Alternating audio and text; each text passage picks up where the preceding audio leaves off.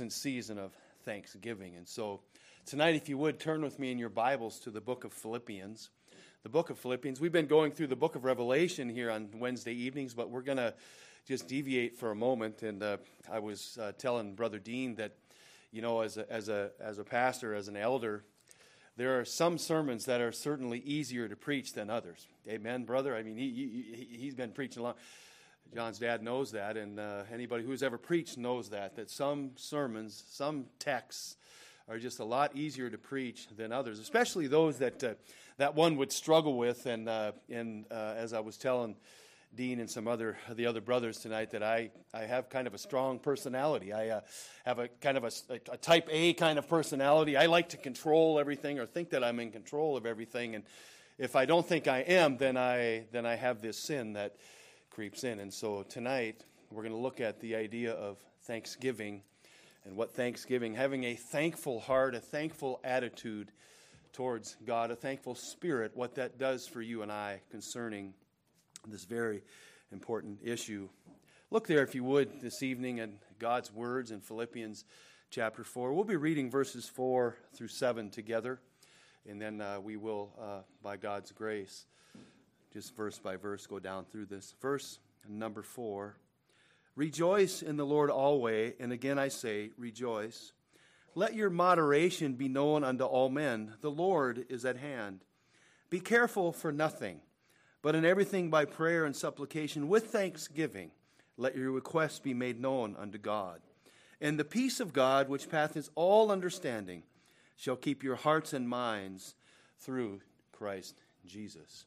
Well, again, there's a lot to, if you will, in our text this evening, but intertwined, brethren, within the pages of sacred Scripture, we find that God has laid out a most holy infrastructure that is uniquely designed for the children of God alone. And this is one of the things that, as we look at this text this evening, these are things that God has certainly behooved upon and granted upon the children of God alone. And there's reasons why one can give thanksgiving in the circumstance. There's reasons why one can pray and with supplication and make your request be known unto God. There's a reason for that. And most of us know, brethren, the narrative of Jesus as he was speaking with the woman at the well in John chapter 4. And he told her this. He said, but the hour cometh, and now is, when the true worshipers shall worship the Father in spirit and in truth. For the Father seeketh such to worship him. God is a spirit, and they that worship him must worship him in spirit and in truth. Now we know from the context of John chapter 3, and again, this is all contextual. This is all that Jesus indeed has already laid out, the glorious, if you will, foundation in John chapter 3. He laid that infrastructure for the exclusive way in which one must worship the Father in the spirit and truth. He said to her, and again we can quote this, marvel not that I say unto you that ye must what? Be born again. I mean, we can all quote that verse. We know that verse extremely well. Amen. So in order for one to worship the Father in spirit and in truth, he must be born again. John 3:7.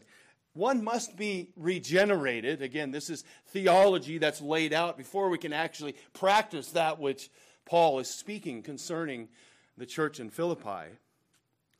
He must be regenerated by the Spirit of God in order to believe on the Son of God, who must, as Jesus said in John chapter 3, who must be lifted up, John 3:14. And so we see the Son, we see the Holy Ghost there, and then, of course, we worship the Father in John chapter 4. And so it's very exclusive, and within these exclusive parameters that we do indeed encounter in Scripture, one of the many, if you will, proprietary privileges given to the people of God, and that is, of course, the sacrifice of thanksgiving.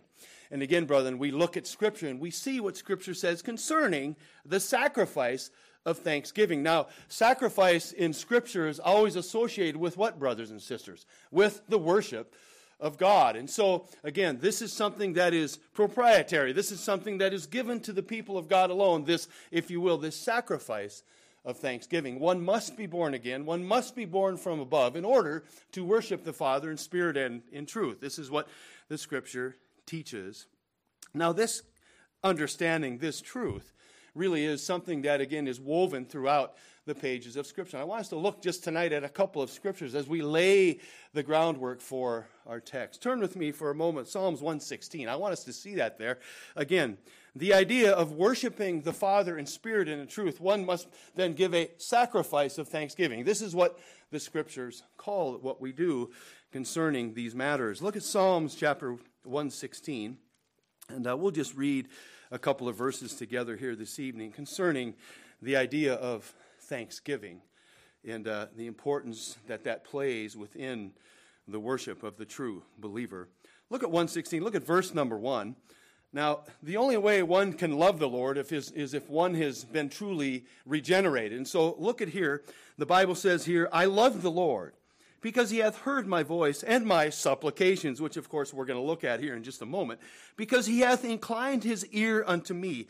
Therefore will I call upon him as long as I live. And so the psalm opens with a man who's been converted, because only a converted man can love the Lord and worship the Lord in spirit and in truth. And so as you move along there in the text, I want you to look there at verse 17. He's speaking about loving the Lord because the Lord hath inclined his ears unto his supplications. And look what the Bible says there in verse 17.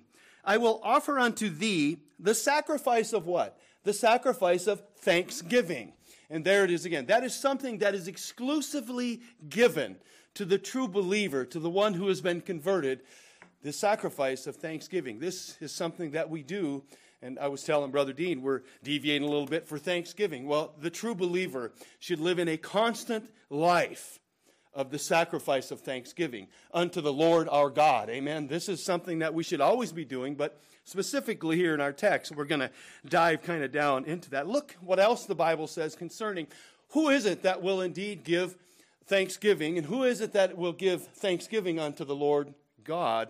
Look at Psalm 140. Again, just a couple of portions of Scripture here. Now this, of course, is being done. Brethren, a lot of people imagine in their minds that they are worshiping God, but they are not worshiping the God of the Bible, and they are not worshiping the God in spirit and in truth. Only the regenerated, can I say that again? Only the regenerated can actually worship the Spirit of God in spirit and in truth, the way in which he seeks and desires worshipers to come before him. The sacrifice of thanksgiving is given only by those who are worshiping God in a biblical way. Look there at Psalms 140. What does the Bible say here concerning who it is that gives thanks unto God? Look at verse number 13, just a couple of portions of Scripture here this evening. Surely the righteous. Who's the righteous, brethren? Well, the righteous are those who are what? Who are saved, those who have been trusted in Christ, those here particularly, God's people in the Old Testament, they were made righteous through the finished work of Christ as they looked forward to that. So he's talking about the righteous. Who's the righteous? What will the righteous do? Look there, if you would, again, at that verse 13. Look what it says. Surely the righteous shall give what? Thanks unto thy name. The upright shall dwell in thy presence. So again, there's always a caveat, brethren. You can't just take portions of Scripture and apply it to everyone. It is very exclusive many times, and it tells us exactly precisely who the letter's being written to, who the psalm here is being written to, and what the promises are, and what those who are within those texts doing when they're doing and they're worshiping God in spirit and in truth. In fact, God gives us a delineation between the righteous and the wicked. The righteous, God says here, is what? They will give thanks unto the Lord. Look what the unrighteous and the wicked do. Look at Romans chapter 1, a very familiar portion of Scripture to us. Look at here. There's a clear delineation between what the righteous will do, those who are saved, those who have been regenerated, those who are worshiping the Father in spirit and in truth, because of the Holy Spirit regenerating them, and because they look then upon the Son. And they must be born, again, concerning in that exclusive way, in that very narrow way. Look here what Paul, as he's led by the inspiration of God to tell Tertius, write this down, Tertius.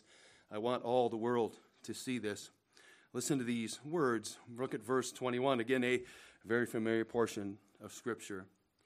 He's been describing and begins describing those who are unregenerate, those who are reprobate, those who are, if you will, under the judgment of God. And look what he says concerning them in verse 21. Because that when they knew God, they glorified him not as God, neither were what? What's that next word? Thankful.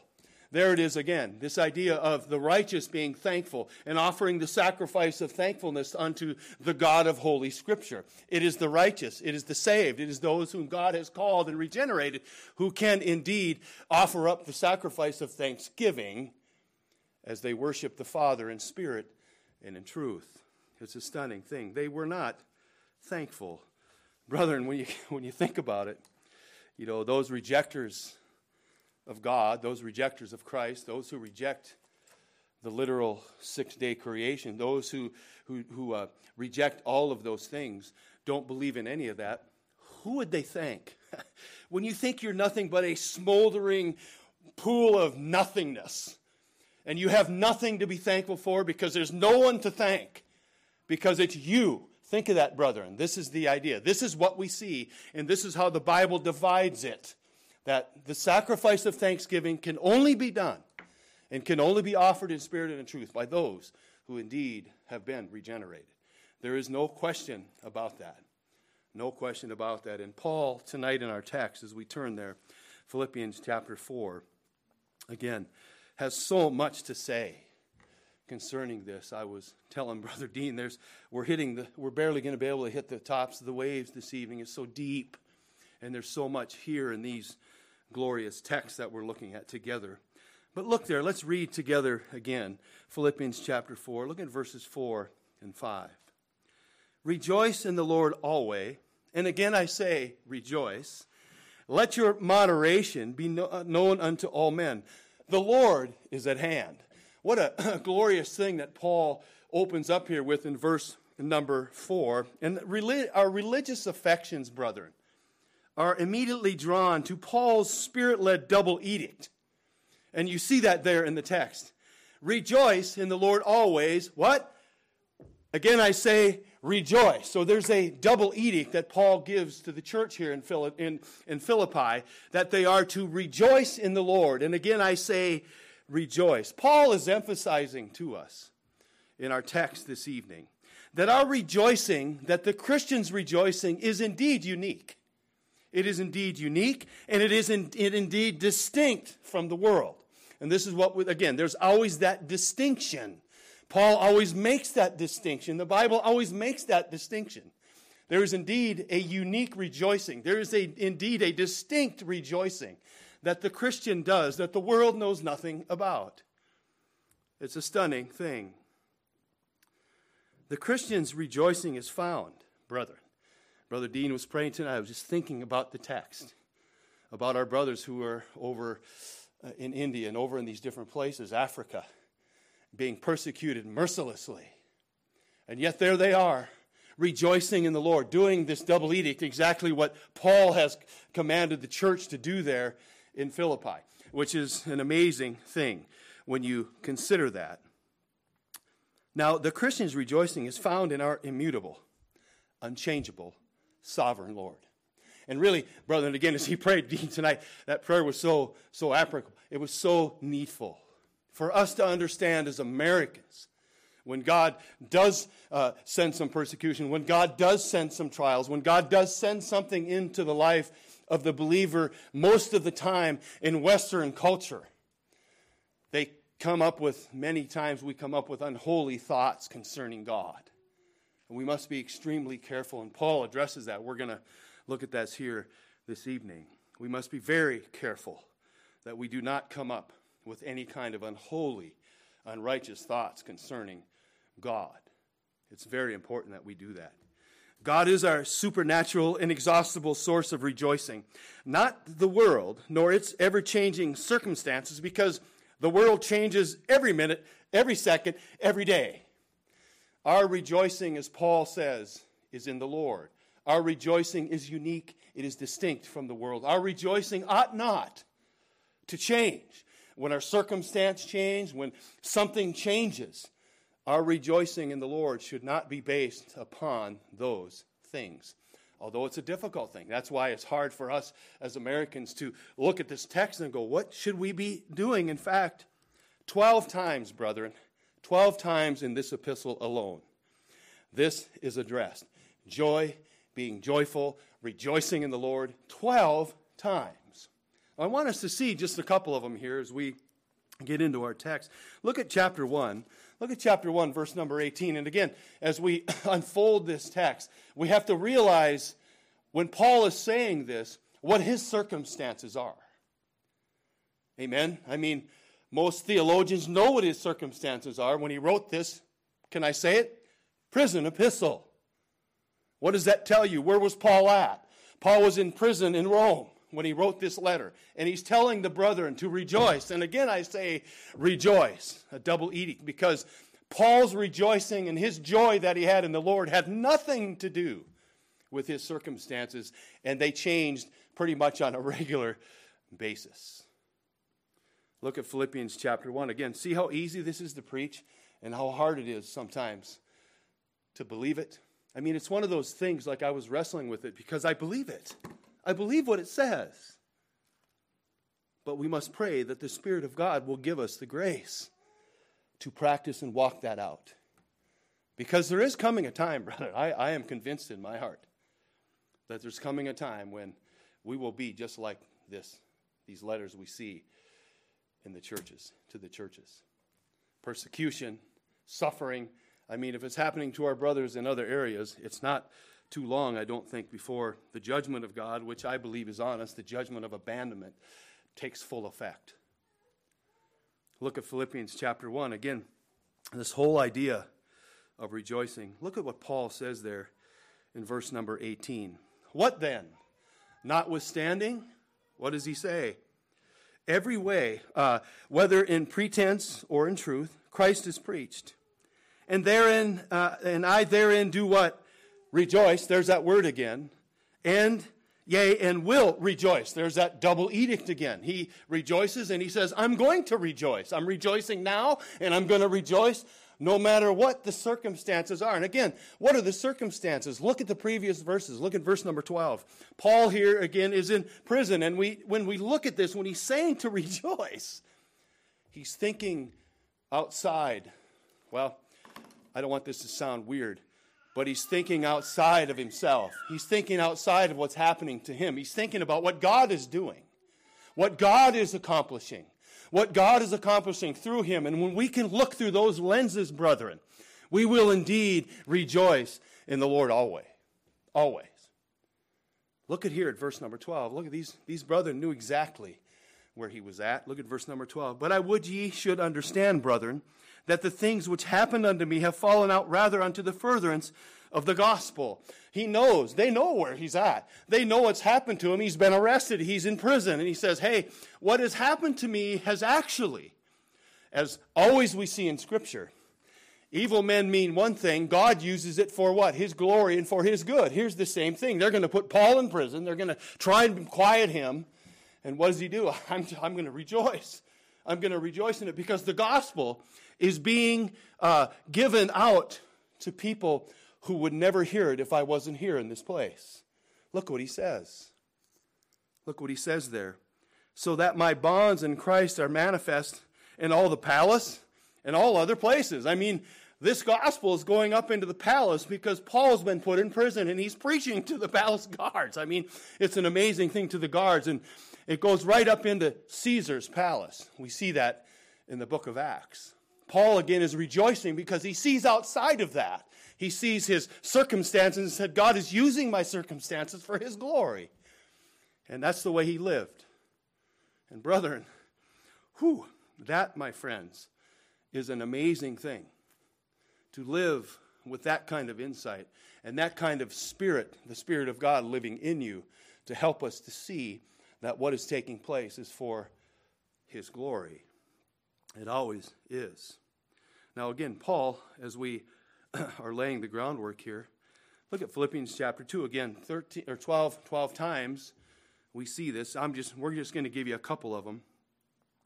Paul's in his circumstances and there, and he's praising God because the gospel is going where it should be, even though he's in prison. Look at verse number 2 of Philippians chapter 2. Again, fulfill ye my joy, that ye be like-minded, having the same love, being of one accord and of one mind. This will come in a little later because there was also a problem in this church. In chapter 4, as we know, right? Look there just quickly. Let's just look at the problem that Paul is going to address. There's two women in the church, and there was an issue between the ladies, between the women, and it was public. It had to be public because Paul knew about it. The church knew about it. But look what he says in verse number 2. I beseech Eodias and beseech Syntyche that they be of the same mind in the Lord. So again, we see this here, this idea of being in the same mind. He's addressing, there was a schism there between the ladies. And Paul addresses that. Same thing here. Fulfill ye my joy and be like-minded. Again, the joy of the Lord is something that is brought forth by the unity of the church. Amen. Those of us who are pastors and elders have felt the sting over and over again of what happens when things get disjointed, when things get out of unity and there's much hurt and that goes on. And yet, Paul says, my joy is in the Lord. It's there because of the work that he is doing. Look at verse 16. Just again, this common theme all throughout the book of Philippians. Holding forth the word of life, that I may rejoice in the day of Christ, that I have not run in vain, neither labored in vain. Look at verse 17. Yea, and if I be offered upon the sacrifice of service of your faith, I joy and rejoice with all of you. There it is again, his constant theme of rejoicing. Not in himself, not in what he's doing, but in the Lord Jesus Christ, in what God is doing. Again, looking outside of his circumstances and what's happening to him. And finally, look at verse 18. For the same cause also do ye joy and rejoice with me. So again, brethren, the whole idea, the whole theme here is that circumstances should not, let me say that again, should not dictate our joy in the Lord. Even though it's difficult, even though at times it certainly can cause that to happen. In fact, okay, Philippians 3, we'll finish this up here. Look at again here this theme, verse 1. Finally, my brethren, rejoice in the Lord. To write the same things to me is indeed not grievous, but it is safe. But for you it is safe. Again, Paul is rejoicing that he's able to watch over the flock there. Beware of dogs, beware of evil workers, beware of the concision. For we are the circumcision which worship God, listen, in the Spirit. There it is again. The true worshiper of God worships God in the Spirit because he's been redeemed, regenerated, and saved by Christ's work. And then look what he says. And rejoice in Christ Jesus and have no confidence in the flesh. Paul's rejoicing. The joy that he's speaking of here in this glorious letter, again, is based on his biblical understanding that God is sovereign in all things. Paul's in prison because of God directed him there and put him there. The gospel is going forth because God ordained the gospel through that to go forth. And so here he is, rejoicing in what God is doing. Rejoicing in what God is doing, not in his circumstantial situation that he is in. He knows that God is in complete control of everything that's taking place. Every single particle. Now look there at verse number 6. This again is something as he tells the brethren to rejoice in the Lord. Again, I say rejoice because the Lord is at hand, and literally that terminology there, many people will try and liken that to the second coming, and you can liken it to that, but he's talking about the nearness of God, that God has not left him, God has not abandoned him, God is there with him even in his circumstance. And then he says this. Look at verse 6.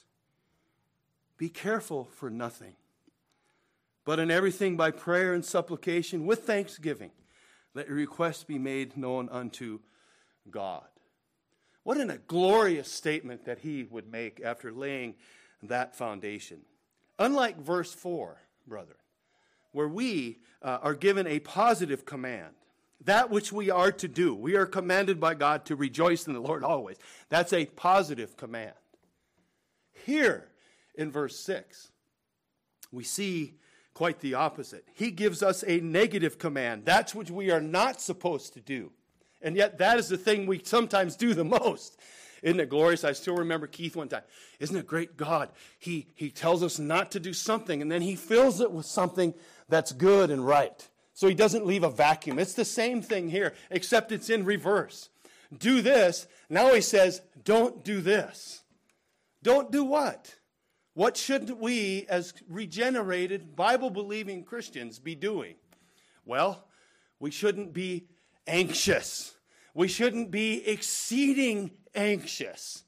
That's what that word means. That word that we're looking at there literally means that we are, in today's vernacular, if I could use today's language, brethren, again, I'm preaching to the choir because I am indeed, and I struggle with, being a worrywart. I don't know about you, I'm just confessing myself openly that I do indeed worry way more than I should. Amen? Paul says don't do that. Don't worry. In fact, that word careful that's used there denotes excessive anxiety. I don't have excessive anxiety. I'm just high-strung, and I get kind of wound up once in a while about things. It refers to an over-agitated state of mind concerning the events and circumstances of one's life. When people just meditate on that stuff, when you're not looking outside of yourself, when you're not looking what God is doing, it creates some amazing things in the mind and in the heart. This is, again, this glorious lesson that Paul is giving us. Now, let me say this. Paul's not saying that we will never have concerns. Brethren, we all have concerns. We should. If you don't have any concerns, I want to come and sit by you for a while. Do you know when the sin comes in? The sin comes in when the concerns have you.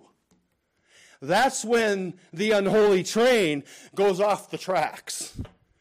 When your concerns have a hold of you, not you having control of them. This is worry. This is the most dangerous kind of thing that can happen to a believer. And of course, a non-believer as well. Because that's where they live most of the time. When you're scared of a little virus and you're going to slap a mask on your pie hole thinking that's going to save you, you're worried about something you shouldn't be worried about. Amen? It's a sinful thing. Again, we all have concerns. Paul's not saying that. We take care of one another in those concerns. It's excessive worry and anxiety that is sinful, that we must ask God to help us to turn away from. Look here, if you would, at again another familiar narrative to us. I want you to see, look in Luke, if you would, turn with me there to the Gospel of Luke. This same word is used of Martha. Remember Martha? Martha was busy and troubled, and she was careful about many things, Jesus said. This is the kind of thing we are to stay away from. We are to rest in the Lord. We should be concerned. I'm concerned about my children. I'm concerned about the world they're growing up in. I'm concerned about their souls. I'm concerned about them. But brethren, we can't be sinning in front of God by worrying like we do. Look here what Jesus says. Look at Luke chapter 10. Again, always easier said than done. Look at verse number 38. Luke chapter 10, look at verse number 38. Now it came to pass as they went that he entered into a certain village, and a certain woman named Martha received him into her house. And she had a sister called Mary, which also sat at Jesus' feet and heard his word. But Martha was cumbered about. She was busy about this and busy about that and busy doing this. Meanwhile, her sister's sitting at the feet of Christ, hearing his word. Look at what she says to the Lord. But Martha was cumbered about with much serving, and came to him and said, Lord, dost thou not care that my sister hath left me to serve alone? Bid her therefore that she help me. And Jesus answered and said unto her, Martha, Martha, thou art what? Careful. You are worried. You are consumed with worry and anxiety about these things that are taking place. And look at what he says. You are careful and troubled about many things. But one thing is needful, and Mary hath chosen that good part, which shall not be taken away from her. This, brethren, as I said, is indeed the kind of worry that is very dangerous. Because it does indeed allow one's mind and one's heart to think things about God that we should not be thinking. Like Dean in his prayer, again, so needful tonight. If hard times come, if persecution comes, what is our view of God going to be? He doesn't love me anymore. He doesn't care for me anymore. He hates me. Yeah, that's what happens, brethren, when you have an unholy worry going on in your mind. It creates unholy things about who God is. It really does. In fact, if you look there, that's why Paul wrote verses 7 and 8 of Philippians chapter 4. Let's flip there quickly. Again, this is something that's agitated in the mind and in the heart, creating unholy thoughts concerning God and who He is. Look at Philippians chapter 4. This is why the Spirit of God led Paul to put this in there. Look there if you would. Philippians chapter 4. Look at verses 7 and 8. Look what he says. And the peace of God, which passeth all understanding, shall keep your what? Hearts and minds. You see that there? He's warning against this kind of unholy worry because it creates things about God that are unholy and should not be in the mind or the heart of a Christian. Therefore, he tells them, be careful. It says here, and the peace of God, which passeth all understanding, shall keep your hearts and minds through Christ Jesus. Now, Peter, again, brethren, flip with me there to 1 Peter. See, this is the unholy thing we must never think about God. That God doesn't care for us. That God doesn't love us. The last I checked, brethren, do you realize what the Bible says concerning if you're saved tonight, if you're a child of God, how much God loves you? Do you understand what the Bible says? He loves you like He loves His Son. Do you understand that? We should never think any less of God than that. But brethren, we do. In fact, I'm sweating because I'm talking about myself. Sometimes we do that. He doesn't love us. He doesn't like us anymore. And yet look what Peter says in 1 Peter. Just look there quickly. We are to cast something. We're to cast all of it. Look what he tells us to do, 1 Peter chapter 5. And again, this is something that only a truly regenerated child of God can do because this is Spirit-led. This is something the Spirit does inside of us. And we can only do it by the work of the Spirit. Look at 1 Peter chapter 5. Look at verse number 6. Humble yourselves, therefore, under the mighty hand of God, that He may exalt you in due time, casting all your care upon Him. What? For He cares for you. Brethren, if you're saved tonight, God cares for you, irregardless of what your circumstances are. And believe me, there's some brothers in the church struggling with some severe circumstances. And yet God, we must not think, nor other allow to come into our minds or in our hearts an unholy thought concerning God in those circumstances. Do you see how easy that is to preach? And when you get down into it, when you got Josh and you got Millie and you got some of the things going on in our church, it gets very, very real and very, very deep very quickly. It really does. But here we're told to cast all of our cares because He does indeed care for you no matter what circumstance we're in. He sovereignly guided the circumstance. He put us there, wherever we might be. And again, if we can think like Paul thought, that what is happening to me, there's something greater that God is doing. Who knows? I don't know what God is doing, but He does.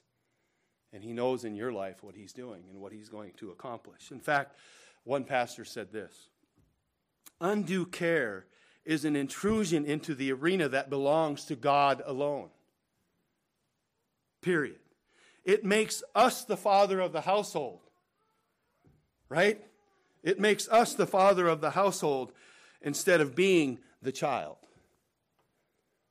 Yes, that's what it does. Undue worry, over anxiousness, unholy driving off the unholy train off the tracks is something we must be ever careful about. But look what Paul does. Look at his caring for the church. Look at his caring for us some 2,000 years later. Look what he tells us to do there in verse number 6. Look back at verse number 6. Don't do this. Do that. Don't do this. And then here, brothers, is how we must pray and ask the Spirit of God to sink it deep down into our hearts, deep down into our minds, to apply this truth.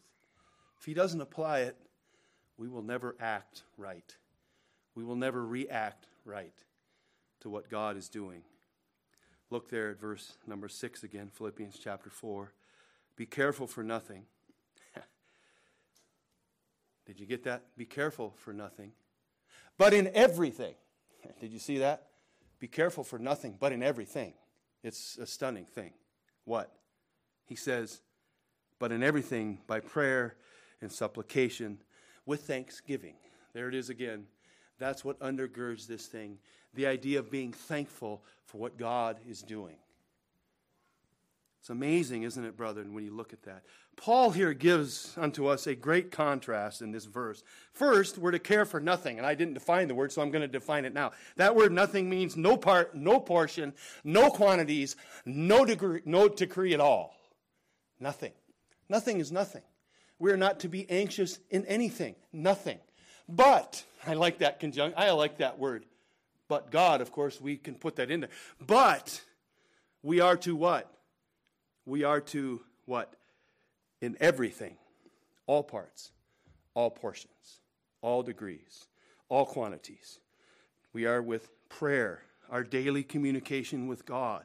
And supplication. Directly asking God. This is the thing, brethren. That word supplication is unique here. It's only used a couple of other times. But it literally has the idea, if you will, of begging God. It is the supplication. It is directly asking God to do something in a most deep and intense way.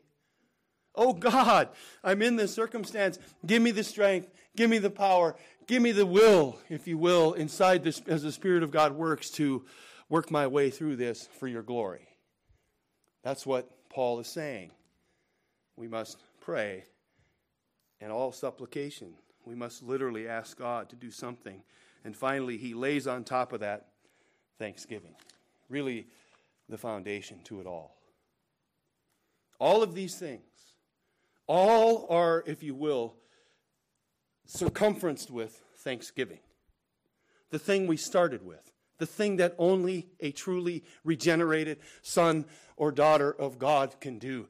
And that is to offer up the sacrifice of thanksgiving to God in all circumstances. In all things. Thanksgiving is the Spirit's antidote and guard against a spirit of haughtiness, of condescending, and imperious spirit. Having a thankful spirit keeps one grounded. This is what we must always remember, brother. Again, being thankful and having thanksgiving in your heart from God does a lot of things. But it keeps us grounded. And it reminds us, brethren, of the things that you and I could never do. This is one of the glorious things of thanksgiving. It reminds us of things that we could never do, but it also then reminds us of all that God has done, all that God is doing, and all that God is going to do in the life of a true believer. This is what it does. It's so foundational, brother. It's not just some fluky little thing. Thanksgiving and having a spirit of thanksgiving is something the Spirit of God gives to the true child of God, that he will never lose sight of that. Because when you've been a Christian a long time, sometimes you forget. You forget what you were saved from. You forget what he did for you and what he's continuing to do for you and what he's going to do for you. We must never do that. When you have a spirit of thanksgiving, that never goes away. It will never go away. You will never end up with a haughty, condescending, imperious, hard-hearted spirit. It can't. You can't. When you realize what the infinite God has done. He's taken your sin, my sin, And he's placed it on his Son and taken it away from us. Think of that. He's removed it as far as the east is. He's taken that away. He placed it on his Son, something you and I could never do. We can never forget that. That alone should cause the child of God to fall on his knees with what? Thanksgiving. With a thankful heart and a thankful spirit. Just that alone, let alone all the other blessings that God gives to us.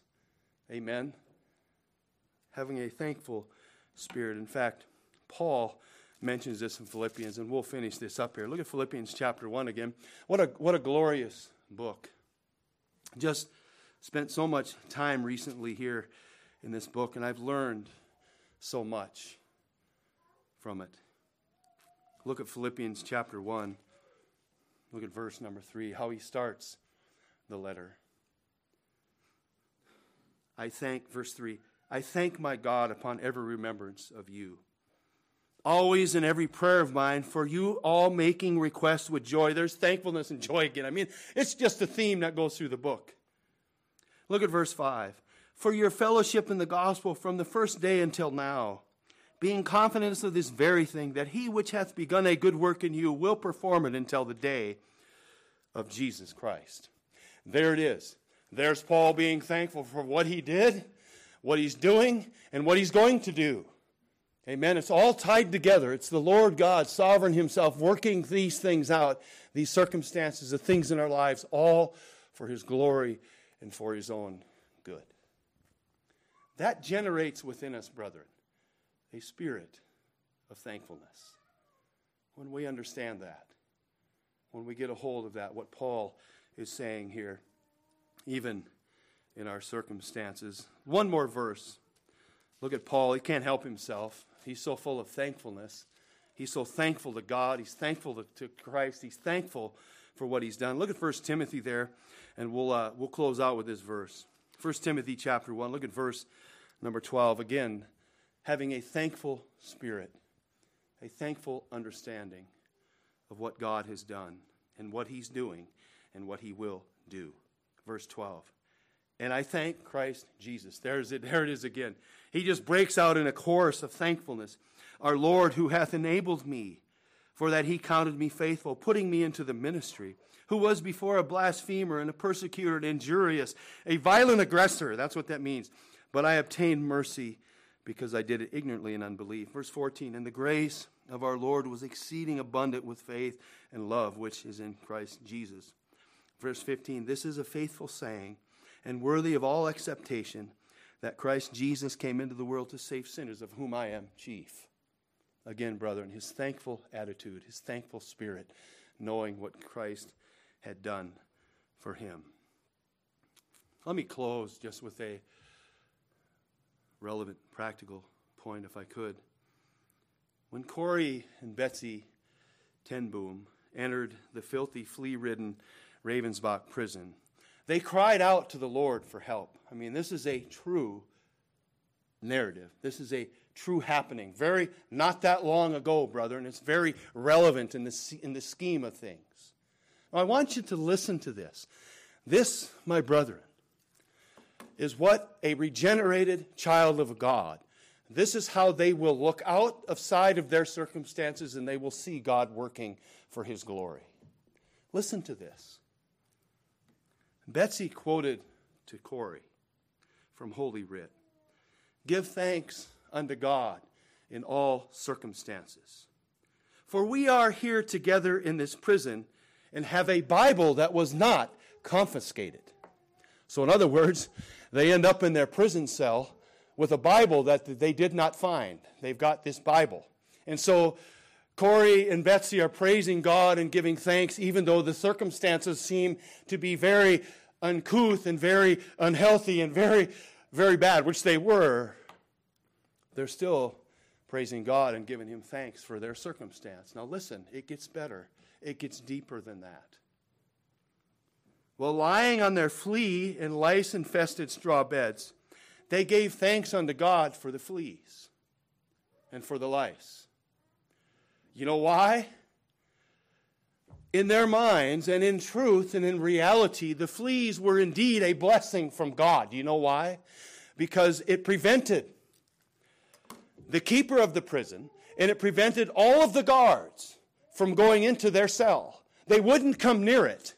They wanted nothing to do with it. In fact, Betsy asked, why aren't you coming in? You guys, you got flea-ridden. There's lice in here. We're not coming in there. And they thanked God for that. Do you know why? Because they took their unconfiscated Bible. And you know what they did?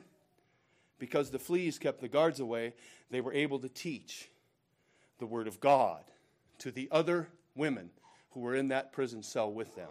What an amazing thing, brethren, for one to view outside of oneself. My circumstance is I'm in a prison. My circumstance is there's fleas and there's ridden everywhere and I'm laying on straw.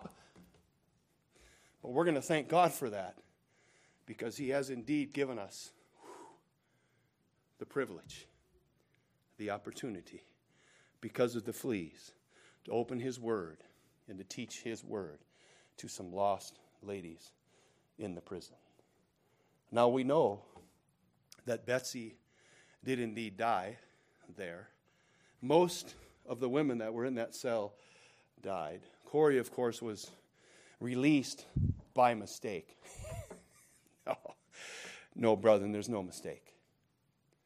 But again, as we analyze and we look at our text tonight, the sacrifice of thanksgiving, that which only a true child of God can do, is something that we must pray that the Lord, even in our circumstances, even as dark and as dire as they may look at times, we must give God glory for what He is doing, whatever it might be that comes. And again, brethren, this is way easier said than done. It is something that when you're going through the storm, it is a miraculous, supernatural working of the Spirit of God that must take place. For one to wake up and to thank God for fleas and lice is one who truly is regenerated and sees outside of themselves, outside of the circumstance, what God is actually doing. Amen. May He grant that to us. May He grant unto us a spirit of thanksgiving in everything. Be anxious for nothing. Nothing. Have concern, yes. We're all concerned. In fact, Eileen asked my wife, Eileen over here, to worry. Anxious. Out of control. And that's a good place to be, actually.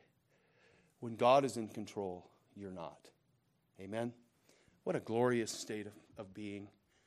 To be in that, if I can use the word, environment. In that place where God, as He did with Betsy and Corrie, and as He is doing even now for the people that Brother Dean prayed for earlier, I guarantee you God is watching over them. God is using them for His glory in their, what appears to be, a most grievous situation. And yet God is so good. Amen? He's so good in all things. Let us never have, if it comes our way, let us never have an unholy thought come into our mind concerning God and who He is. Amen? All right, let's pray together. Father, we